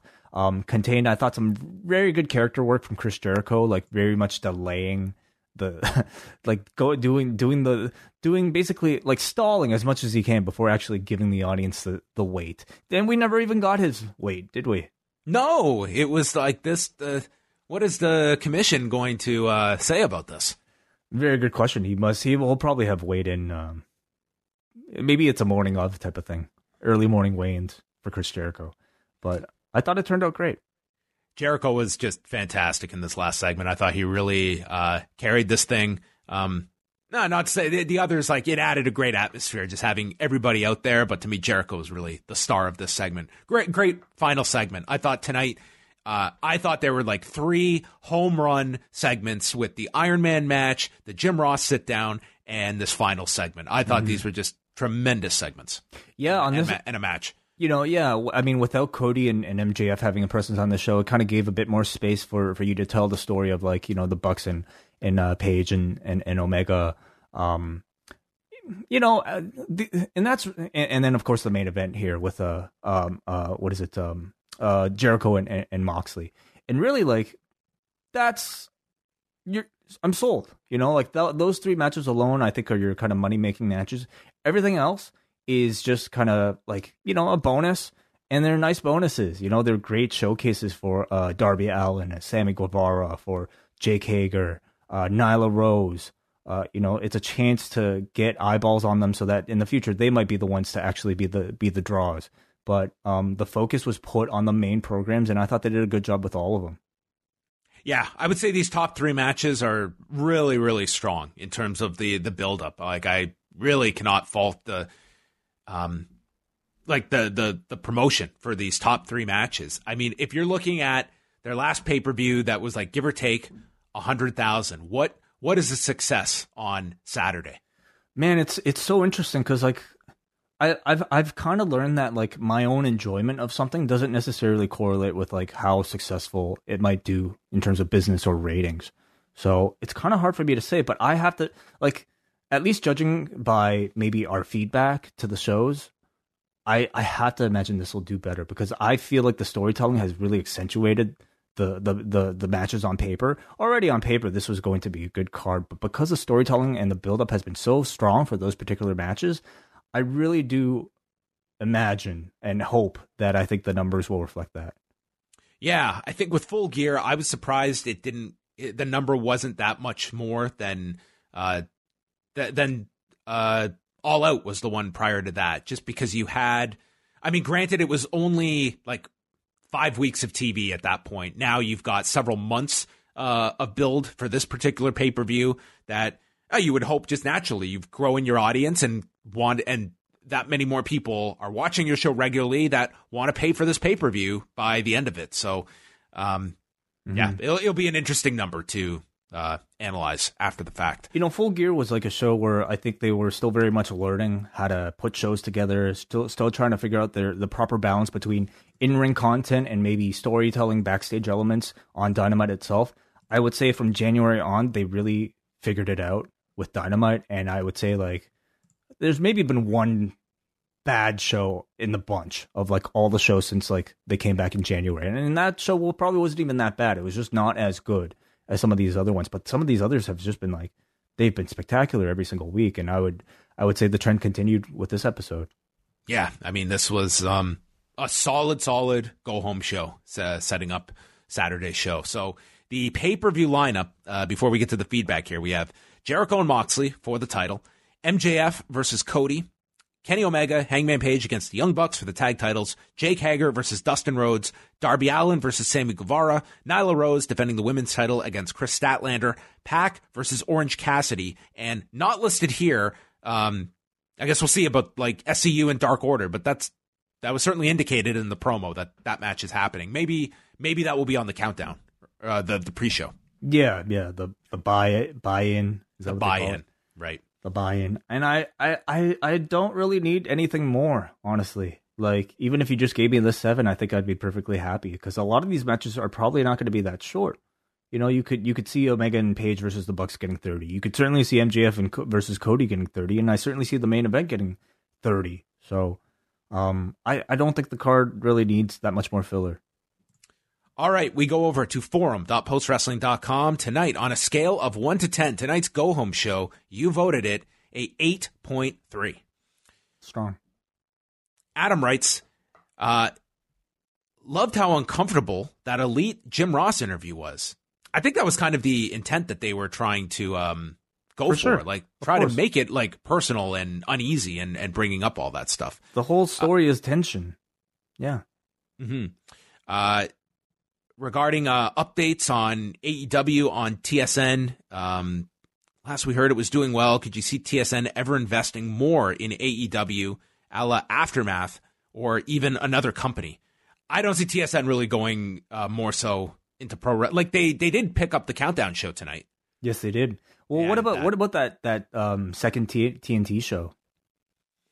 That'll be an interesting one. I mean, in terms of AEW content, like if AEW is producing content, I think TSN will certainly, at the very least, consider it if they have room for it in their schedule. But They've got like 5 TSNs, man. Well, they've got like a lot of stuff as well. And wrestling is not going to be their number one priority. But in terms of like developing a studio show to cover AEW, that I don't see TSN doing. No, I don't see that happening either. I mean, that was... Honestly, I'm a little surprised that it even still exists on Sportsnet, but, I mean, much of that was because of Arda, right? Coming, like, suggesting it, and then that was a part of the score, and then because they were so, you know, the show was successful, Sportsnet continued it when they bought that out. It's a very different, like, I think, I don't know, philosophy. I certainly don't see TSN doing it myself. We go to Paul. Yeah, go ahead. Oh, sorry. Why don't you finish that? His comment was just about his 82-year-old Eastern European grandpa likes wrestling and has watched a bit of AEW. He thinks Jeff Cobb is related to Taz, and I believe he thinks AEW is owned by WWE, and it's all for business. Ooh, interesting. Conspiracy. I guess so. Paul from New Jersey. I'd love to talk to your 82-year-old grandfather. We go to Paul from New Jersey, who says Omega Pac was terrific as expected. V Trigger City. Ali versus Orange Cassidy is a match I didn't know I wanted to see. Fun spot. What was with that Elite promo? That was awful. Overall, a fun, fast-moving show. Pretty sure Jericho called Patrick Mahomes' Kansas City quarterback Aaron. What a hoser. Question, does MJF get his comeuppance at Revolution, or does that feud continue? I think there's certainly the opportunity to do something with Arn in that. I mean, you've done this story now where you've got to keep Cody away from the title, and you can go two ways. You could have him get his revenge on MJF, which isn't the worst idea. It's a solid win for Cody, and then maybe they go in the direction of this next championship that could really be built around Cody. Or you could extend this further, and I think it's a matter of time before Arn leaves Cody, that you could do that. I feel like there's more life in the program than just one match, unless they, have a change of philosophy where they feel like they're not going to drag feuds up for the sake of dragging them out. But I don't think that's it. I think the audience is clamoring for more than just one match between these two. So I see it continuing personally. Billy was at the show. Says, I came from St. Louis to be at this one live, and the room was electric from start to finish. Anyone doubting if the old Kenny is still in there can stop now. Pac and Orange Cassidy is a dream match that is going to drive pay-per-view buys. Great booking. Kenny says, I love the show tonight. Omega and Pac was about as good as wrestling gets.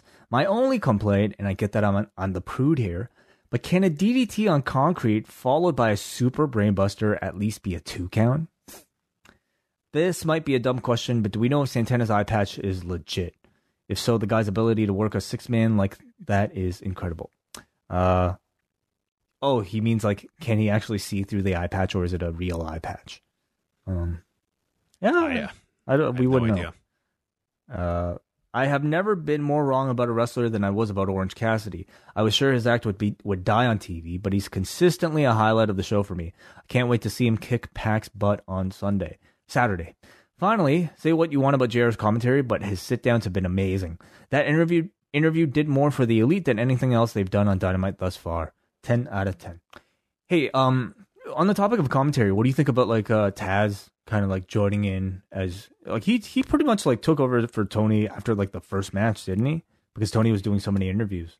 Yeah, I don't mind it at all. I think Taz fits in there really well. It's a different dynamic without Tony, and I like having Tony on the team, but I don't need him there for the whole 2 hours, so I'm fine with Taz coming in there. I like Taz a lot. Like, Taz and Excalibur are a really good team together, and again, it's like, this is serious Taz, who's just like very knowledgeable, of course, about what's in ring, but he's been very knowledgeable about the storylines and the characters too, so I think the two of them are great together. When you add JR to the mix, I think it's still very good, still very much the same thing, but it's, I guess a bit more star power attached to it, I guess, with JR and Taz both there. So I like it. In many ways, I actually kind of prefer it to the Tony Excalibur JR team. But I know Tony kind of has his appeal as well, because it's, it's nostalgia. He's sort of like the guy who is impressed by everything he sees in 2020, 2019. That's fun too. But I think if I had to choose between the two teams, I would choose Taz.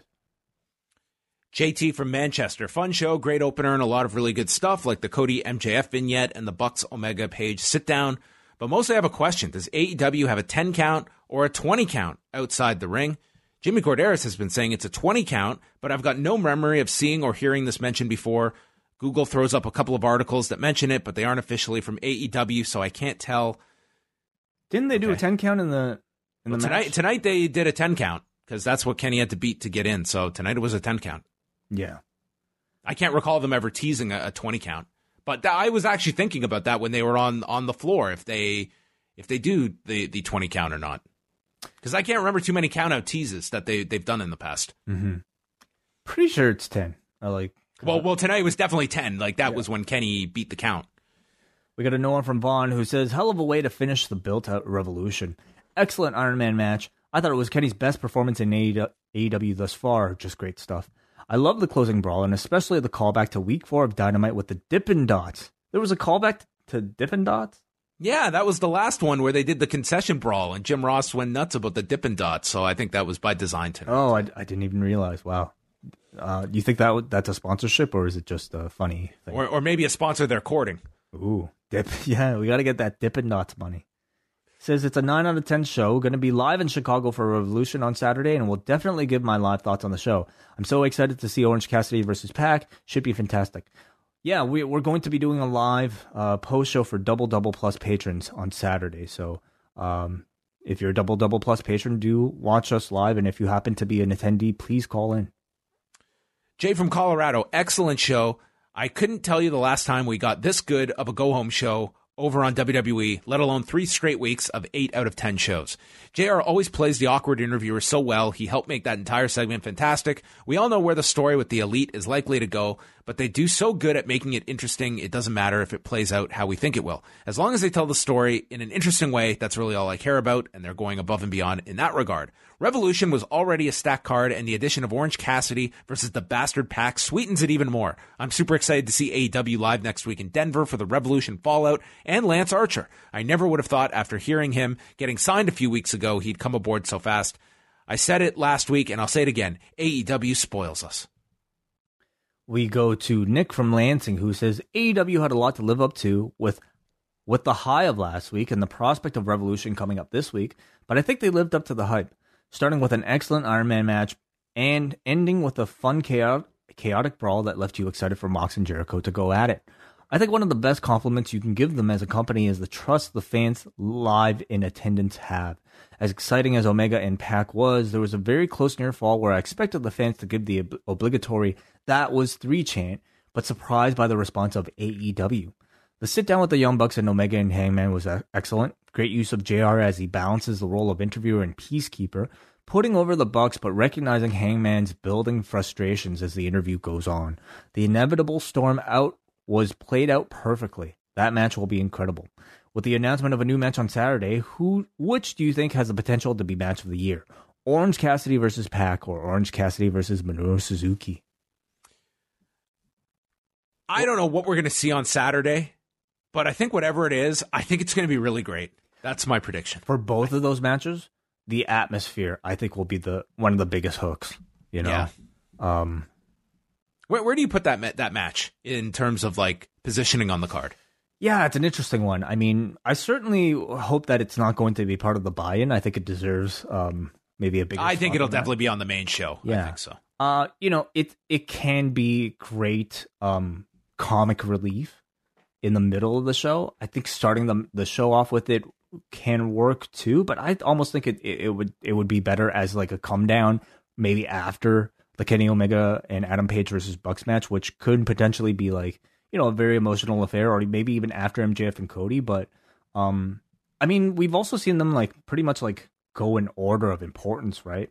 I prefer that method. I kind of prefer like the New Japan method, that like those last 3 matches we go in order and it's just one escalation after the next. Mm-hmm. And I think I just kind of prefer that kind of style of booking a show. Yeah. Right. Yeah. But well, I think it'll be first then. Could be first. I could see it being like one of the first 3 matches, maybe like second or third, somewhere in the middle. We'll see. But I think it's going to be a really, really hot atmosphere for that match. And the last one here, a great night for AEW, a killer Dynamite to lead into the pay-per-view, and the road to AEW Revolution was exceptional. If that's the same crew that were doing videos for TNA, I'm happy that they're getting to show their impressive production skills on a larger platform with TNT. 9 out of 10 for tonight's Dynamite, 10 out of 10 for the Countdown to Revolution special. Well, okay. Yeah, sounds like it was a great rest of the show that we'll both watch. And if we have any thoughts, maybe we'll chat about it tomorrow. Yes. Yeah, we'll chat about it on Thursday. Ruthless Aggression, the Evolution episode. You had a chance to see it. This one, to me, I don't think we have to spend as much time as the first episode, because after the first one, they kind of got all their insanity of their historical recollections out, and now it's more so. The second episode was more so centered around John Cena, and episode 3 on Evolution, which to me, you know, you and I have always brought up like the footage that this company is just sitting on. Man. And to me, this was really, to me, did I oversell it, or did I deliver in terms of my expectation that I gave you for what footage of Randy Orton they just were able to dig up, and that there was a camera on this man nonstop during his absolutely insane period? Well, I'm certainly impressed by how much footage they have, but I'm also just as impressed anytime they do something like this of whoever's cataloging these shots, whoever's responsible for digging out this like one Betamax tape that must be like crammed in a corner somewhere just to somehow find the specific shot of Randy Orton saying mockingly, "I'm a babyface. I'm a babyface." To illustrate this one. Now smile, you little punk. Oh, it's incredible. It's incredible. Like, Like Randy Orton being an asshole at an autograph session. Let's look up. Oh, there's plenty here. Randy you're the Orton. big man in town? Exactly. Go away. No, seriously, go away. I'm sure they've got a system where it's just like keywords. Randy Orton, asshole, and just a full 10 pages. All I will say is, like, if you are a newer wrestling fan over the past, like, I would say 8 years, and you weren't following Randy Orton in the mid-2000s, like, this dude, there was literally a point where it would not have surprised me for them to fire Randy Orton. Like, that's how bad things were for this guy who was just, I mean, to me, this episode, it just shows you Randy Orton just was the ultimate asshole at times in his career. And very interesting just to see as well, kind of just this formation of this group. A big focus on Mark Jindrak, who was all over the first episode, and how close he came to being in Evolution. The other name that was always like kind of tied to the planning stages was Rhino, that they never addressed in this episode. They just kind of focused on Jindrak. And the Jindrak stuff to me was the most interesting because I didn't know about it personally. And if you hadn't seen it, they basically tell the story of how when Evolution was created, they had their eye, of course, on Randy Orton and Dave Bautista as sort of the two prospects that they're going to lift up. But then, within weeks of them debuting, both of them got injured. And Randy Orton came back, but unfortunately, Bautista started training a little too fast and was re-injured again, and ultimately was out for 7 months, John?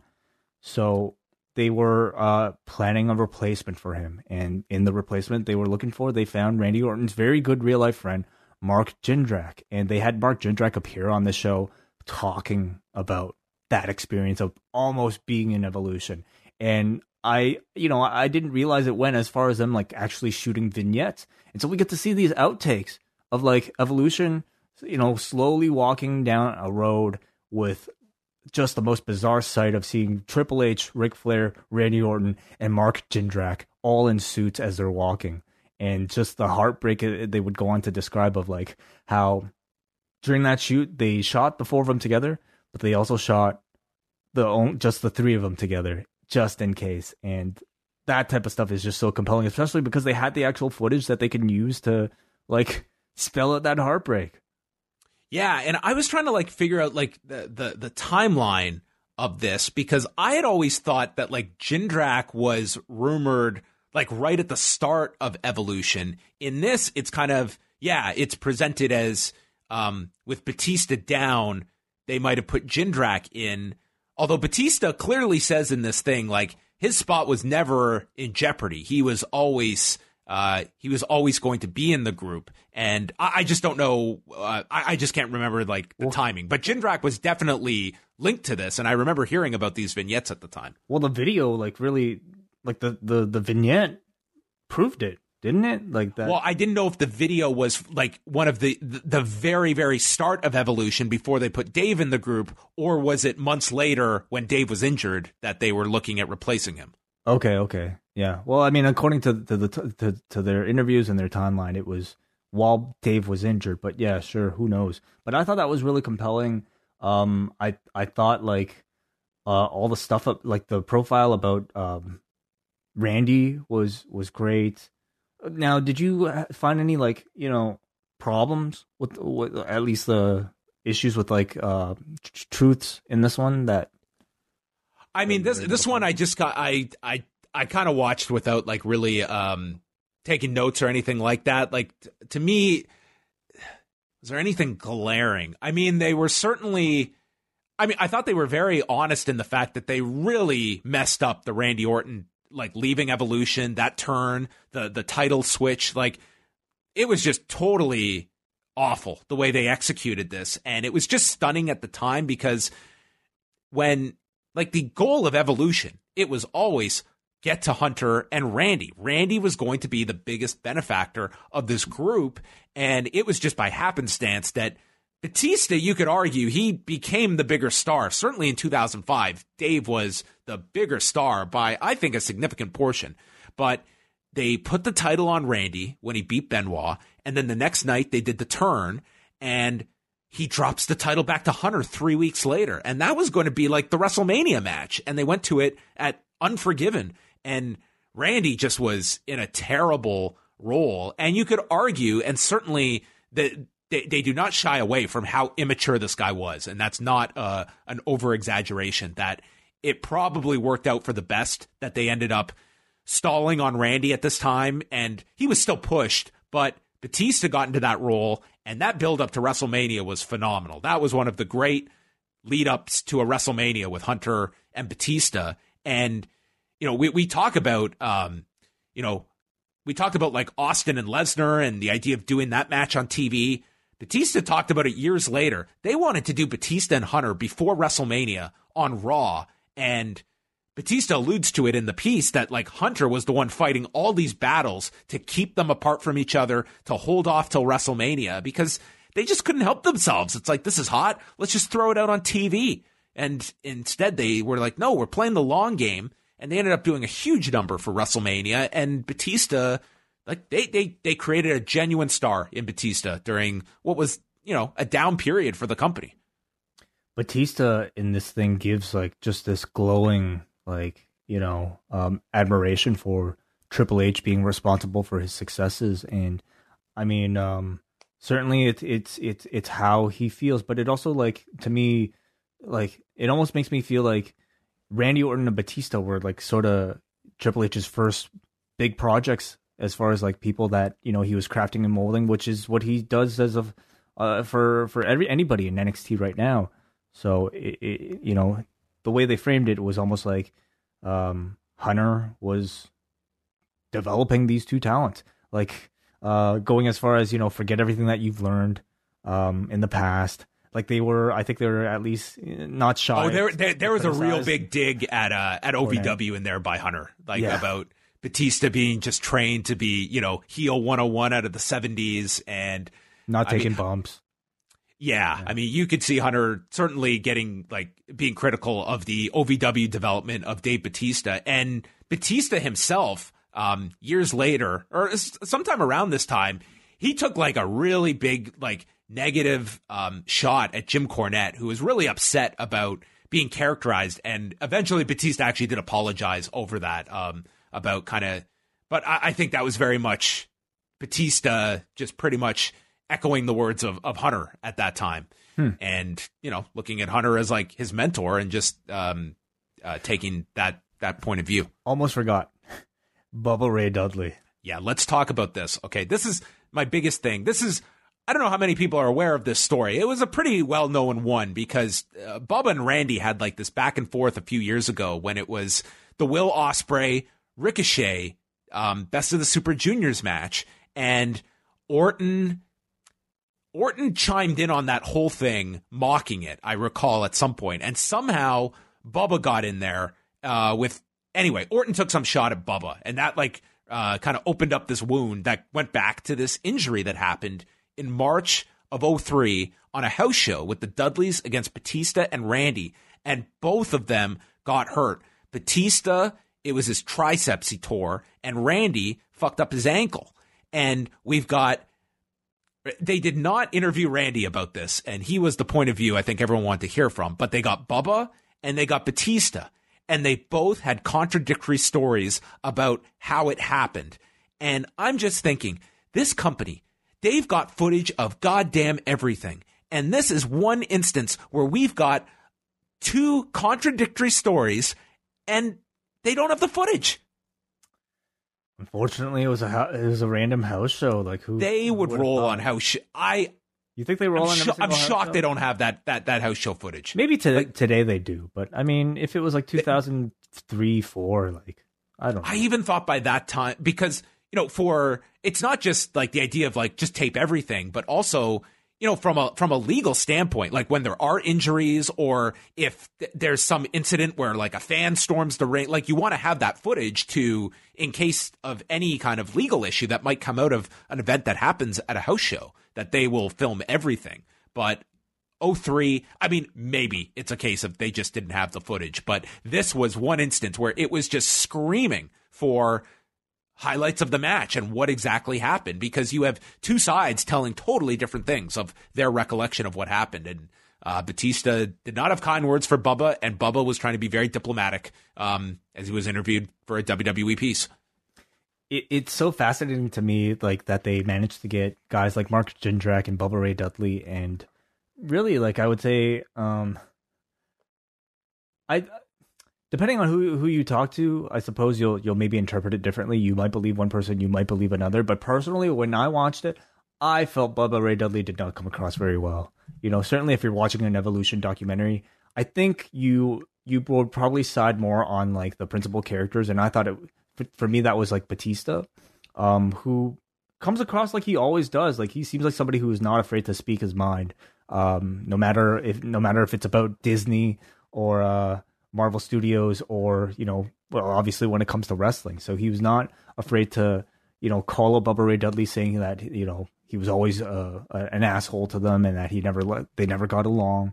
And Bubba, in contrast, I kind of felt was more like, I didn't think I did anything wrong, you know. This is how I remember it, and yeah, really fascinating that, you know, even like on a documentary like this, we kind of had such a heated back and forth via 2 interviews. Beyond that, you know, it really felt like in that first episode, that looked like a new Jim Cornette interview. And I'm kind of amazed that he, like, not even a clip in this. Because the OVW stuff was pretty key about Batista, about Randy Orton. And to me, he's the only spokesman they have now from that OVW period. So I think his voice could have been, could have lent itself here.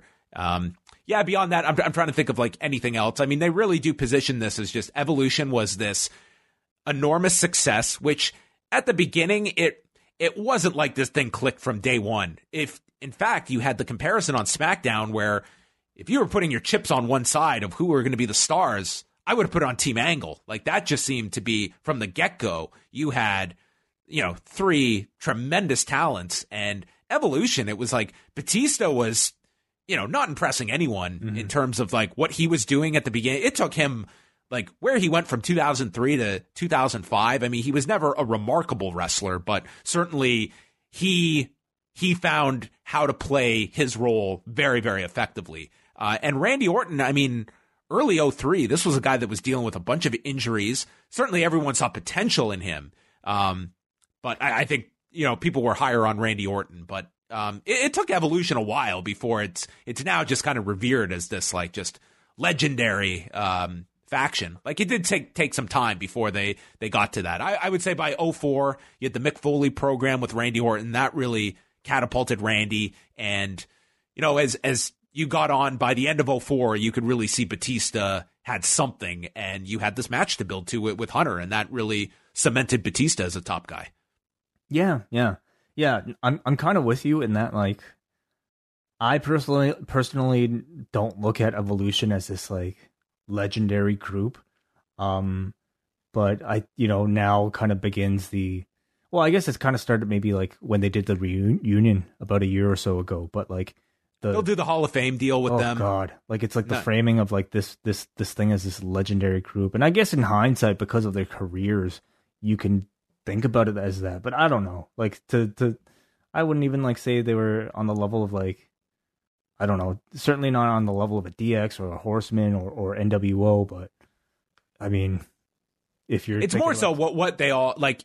Ultimately, it was the springboard for Randy and Batista, but more so what they did after Evolution, as opposed to, you know, when you look at this is a group that was around for 18 months, and a significant like 6 months of that, there were a lot of injuries in there. Like you had probably a solid year from like summer of 2003 to summer of 2004 when they did the breakup. Like that was kind of the run they had. How about Ric Flair in this? Like they very much present him as just rock bottom in his confidence level that he's been very open about after WCW, and this was kind of done as kind of Hunter's rehabilitation of Ric Flair at the time when he was just to try and build himself back up. That Flair's talked about quite a bit.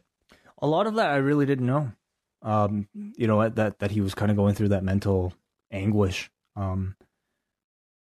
It certainly makes Triple H look like a really generous guy, you know, picking Ric Flair because he felt like he wanted to really help Ric Flair find his old groove back, picking Randy Orton, picking Batista because he really wanted to help them in their careers. And maybe there's certainly, I'm sure there's truth to it. I also feel like maybe the documentary didn't really talk about perhaps what the group did for his own career. Yeah, they didn't go too deep into that. I mean, the central focus really was like Hunter is the brainchild of this whole thing, and he saw these two diamonds in the rough, and he brought them to prominence. Like that's kind of the one-liner about this documentary. I guess Jindrak really is made to be like. I really feel he was brought in to be, in some ways, Triple H buries him. Oh, Hunter destroys this guy, and he really does feel like a punchline between the episodes of this documentary series I've seen. Mm-hmm. And I mean, you feel bad for the guy, and then there's that one scene where Hunter's talking about being in the car with these guys, and they have footage of, he talks about them making animal noises, and they have fucking footage of these two guys in catering, and Randy is doing a Tasmanian devil impression, and every viewer watching this is like, I totally understand Hunter's perspective here. Like, these two guys sound like the absolute worst people in the world to be traveling with. It felt like Hunter pretty much says, I didn't like Jindrak at all. I didn't have any use for this dude. It was two grown-ups sitting in a car with two children. And the idea that Jindrak brought the worst out in Randy. Yeah. So they saw something in Randy, so we'll put up with his shit. But Mark, we don't see anything in, and we don't have to torture ourselves by being around this guy. They saw something in him, clearly. Jindrak gets a bad rap here. I really thought that guy had a lot of tools that I think he was just way too young in WCW, but he had a lot of talent, and he went on to have a fine career in Mexico as Marco Corleone. Like, he would have productive, very good years in wrestling beyond WWE, but I think he was all you have to do is watch that first episode and see what the prevailing thought was of WCW and the power plant guys, and he was dead from the get-go. Like, he was just, and probably didn't do himself a ton of favors either, but it's one of those things in wrestling when you hear, oh, this guy's got a bad attitude. It's sometimes you just don't care for this guy, and that's a very easy, you just don't like the guy, and therefore they've got a bad attitude. Sometimes that's a legitimate criticism. Sometimes that's just a front for you don't care for this guy and you don't have any plans for him. So he's labeled a bad attitude. It's like, it's young guys in an industry. You're going to have Randy Orton probably had or did have an awful attitude, but he was also, they saw a lot of talent and money to be made. So bad attitudes can be overlooked too. Yeah. I enjoyed this episode. I thought it was very entertaining. And that's what I watched these first and foremost for, is just entertainment. I thought there were some really interesting, captivating interviews and captivating things that were said by Hunter, by Batista. The Jindrak thing was fascinating to me as well. The Bubba Ray thing was fascinating. So for me, I thought it was a very entertaining, worthwhile watch. Are you at the point where when Hunter is doing these on cams that you're not immediately taken to Obadiah Stane? Yeah, he's kind of got that look, right? Kind of. Well, it's like he's not the only one with that look. Like, trying to think, who else?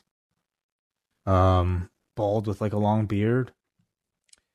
I'm just saying that the Paul Levesque, the bridge to Jeff is a very short one. Jeff Bridges. Oh, I get it. Okay. Yeah. All right. That was Ruthless Aggression, episode 3. That's going to wrap things up. Thank you so much for listening to Rewinded Dynamite. Again, we'll be back Thursday night, 9 p.m. Eastern time for the live cafe hangout. So we will be joined by Mike Murray for a full rundown of Super Showdown. What's going longer? Goldberg Fiend or Lesnar Ricochet? Oh, good question. Goldberg, Fiend, or Lesnar? I'm going to say Goldberg and the Fiend. And does that force them to make Lesnar Ricochet go longer? Because I can't imagine both being under 10. Well, okay. Well, how about right now? Do you expect a title change? In which match? Not Ricochet and Lesnar. I think Brock's retaining. I think there's a very good possibility of Goldberg winning the title. I think absolutely. I think so too. And for that reason, I don't see them completely dropping out the Fiend. Somebody that they put a lot of value into. So I think that one could go a little bit longer. But Ricochet though, sorry, I think he's kind of expendable. All right. Well, a full rundown of the pay-per-view Thursday night. So thanks everyone for listening. Have a good night.